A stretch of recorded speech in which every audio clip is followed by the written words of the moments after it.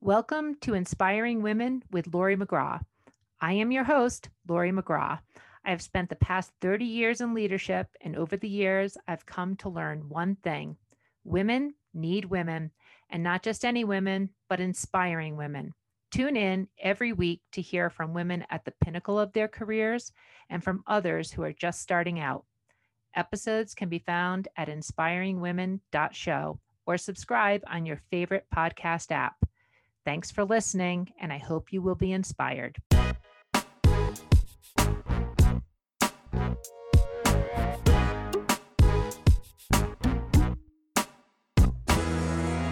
Welcome to another episode of Inspiring Women. And today we are speaking with a very inspiring young woman, Emily Blair. And Emily is a 2016 graduate from Pepperdine University, biology graduate. She's done a tremendous amount of work in various cell biology, molecular biology labs. She's in her fifth year now at University California, Riverside, where she's a PhD student. She's a fifth year PhD candidate.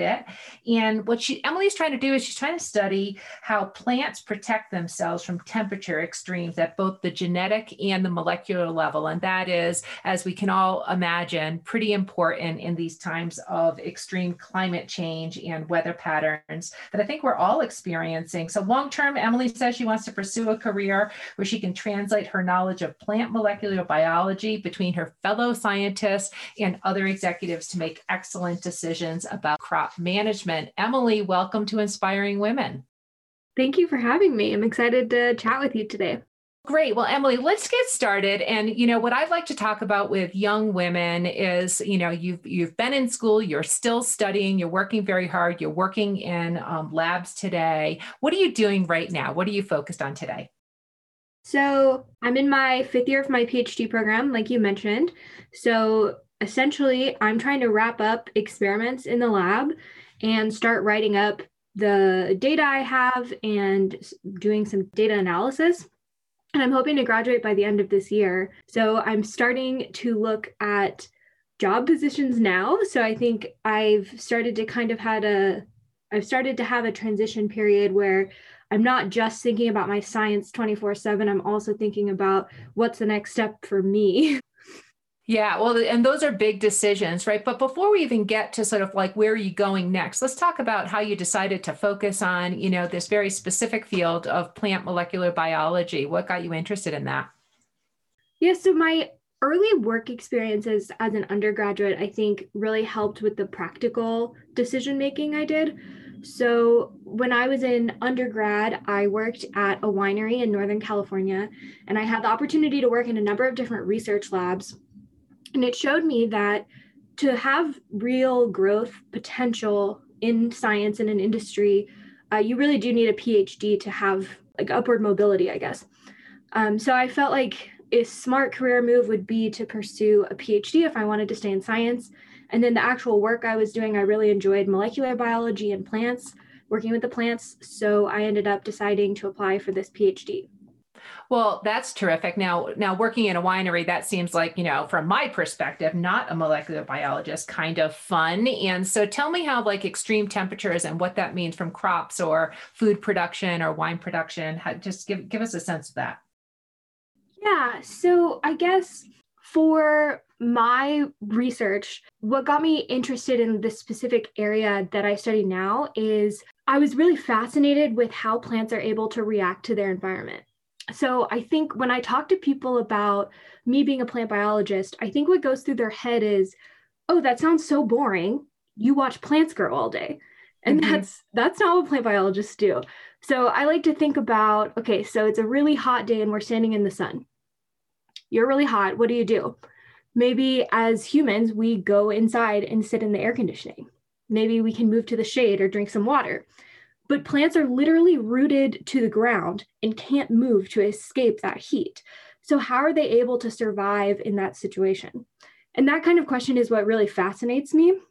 Just as so you are aware, it turns out that plants actually have this really cool, complex circadian clock that allows them to have a molecular response to hot or cold that helps them better react to that environment. So a circadian clock like birds, circadian clock like our sleep rhythms is what you're talking about. Yeah, exactly. But it's also sounds very complex, Emily. And so, for fields like that, STEM kind of areas, women pursue those. And usually in STEM types of fields, science, technology, engineering, math, they're mainly more surrounded by men than they are women. What's the mix in your particular area? Yeah, so for my area, UCR, the botany program, there's a number of female scientists actually. My PI, personally, my PI is the professor that I work for. So she's a female scientist. And then we also have a joint lab meeting where I work closely with another female scientist. And both groups are led by these women, but I would say that the gender representation is pretty even in their team members. I think that I personally have sought out opportunities to work with women that I admire and that inspire me. And our department really has a huge number of super inspiring and impressive women. So it wasn't super hard for me to seek that out and find it. So is that unusual, or is that in your particular field to have this equal number or even number of gender across the biologies? So I think biological sciences is generally thought to be more female friendly from what I have seen. I think as you move into chemistry and physics and math, you lose a lot of the gender representation.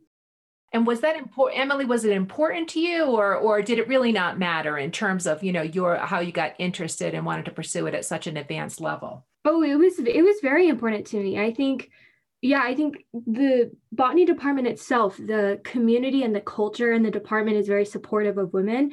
And I really wanted to be in a department that recognized that I had value as a woman instead of, trying to get me to fit into a mold.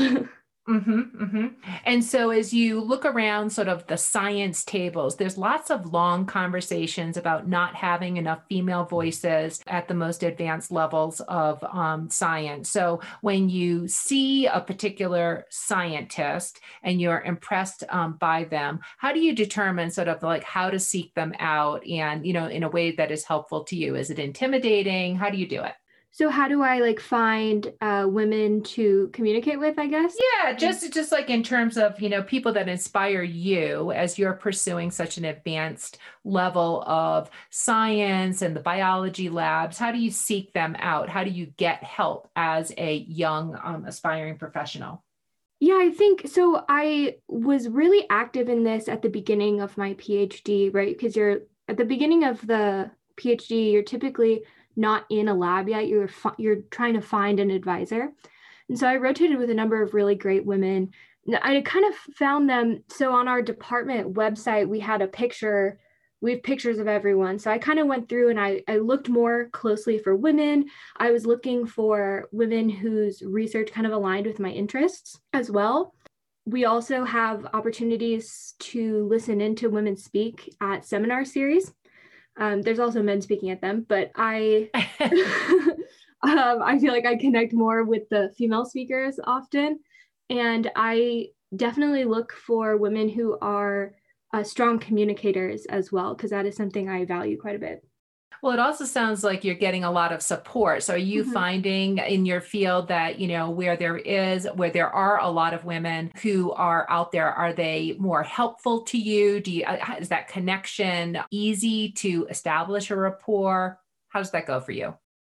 Yeah, I do think that some of the women I've talked to, they'll say things like, "Oh, I love mentoring young women because Hmm. I really wish that I had had someone like this for me." And so I do think there's a lot of women in our program who feel like they have this opportunity to give back and to kind of raise up the next generation of female scientists.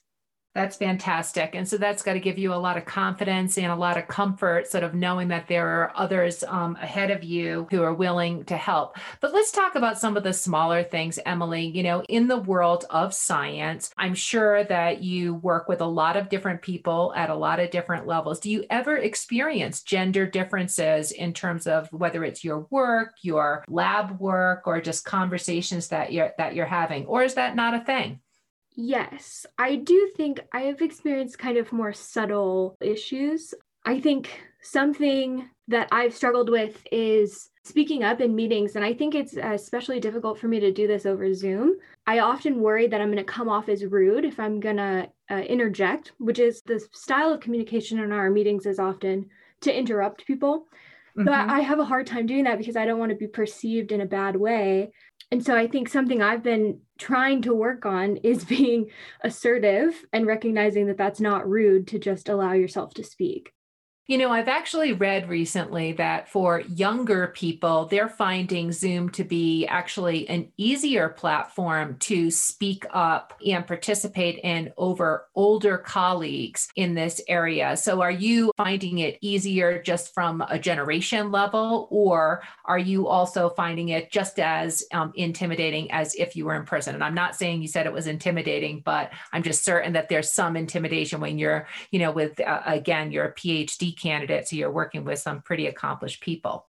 Yeah, actually, one of the professors I work with is a member of the National Academy of Sciences, which is a very prestigious group. So yes, I'll say. Definitely can be intimidating in those meetings. Let's just talk about sort of how do you participate on the Zoom, because that is sort of the new normal, and it probably will be for some time. And how are you making yourself heard? Young women often talk about, just how do I have confidence and how do I show up in ways that I can be heard, but not be overly promoting myself, which is sometimes an uncomfortable thing for young women to do. Yeah, definitely. So I think something that has helped me quite a bit, because it's really hard for me to wrap my head around. The conversations on Zoom are just, it's hard to know when to speak, I think. It seems like it's really easy to cut people off. And I often find that to be very rude. I think my communication style is also, I use my hands quite a bit. And so I really miss the body language aspect of communicating on Zoom, because I think I can express myself better in person. So I think something that I have found to be useful is when I feel like I want to say something, I'll unmute and then say, hey, can I interject? Or, hey, this is a great point. Could I stop you for a second? And just giving myself that little 5-second interjection gives me the space and the confidence to actually ask my question and not, I think, sound like a moron. Well, you don't sound like a moron, I'll tell you that right now. And so, Emily, it also sounds like you're being very thoughtful in terms of how do you get yourself heard in these conversations with lots of different people. Do you think about those things a lot? In addition to, again, you're doing deep science work here. So you said you're thinking science 24/7, but you're also sounds like you're spending time thinking about how do I get recognized for what I'm doing?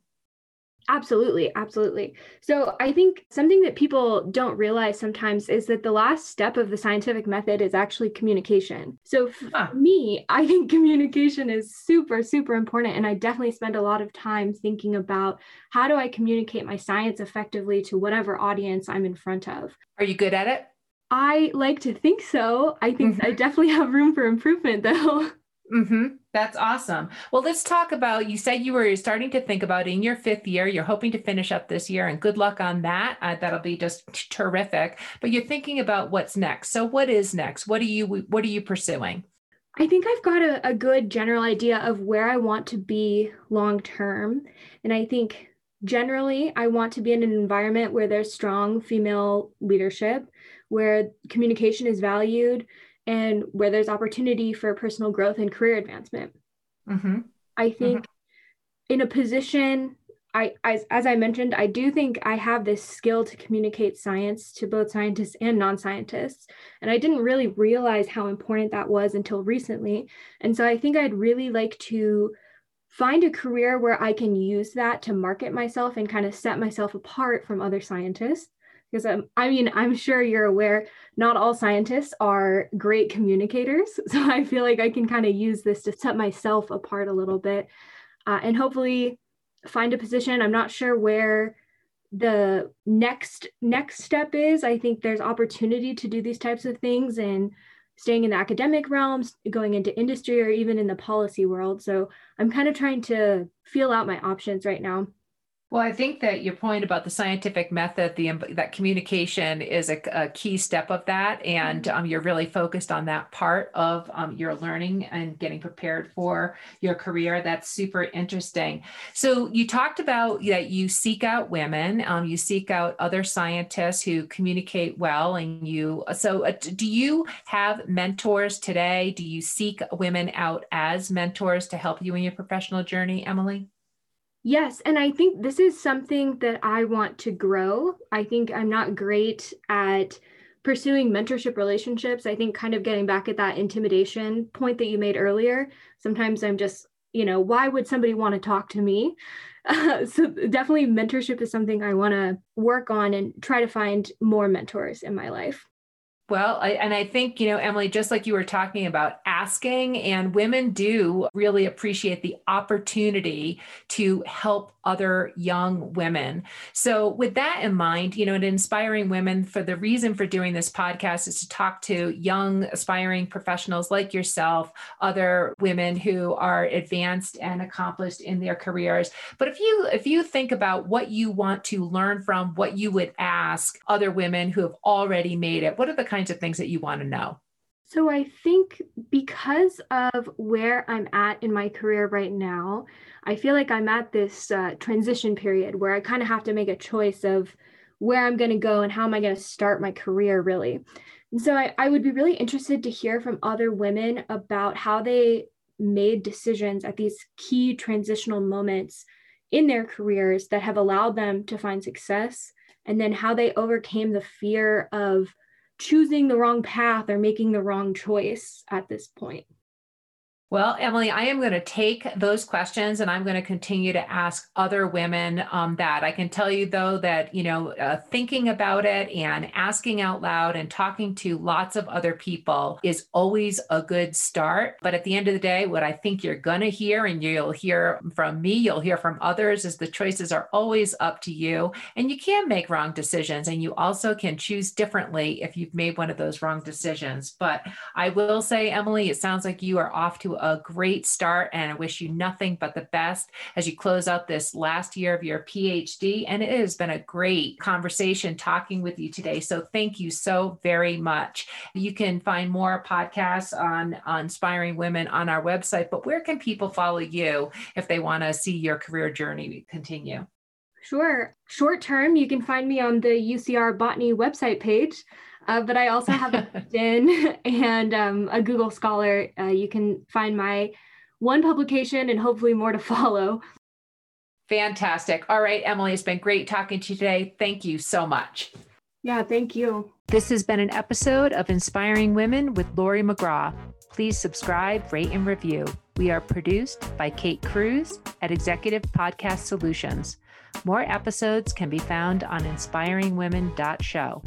I am Lori McGraw, and thank you for listening.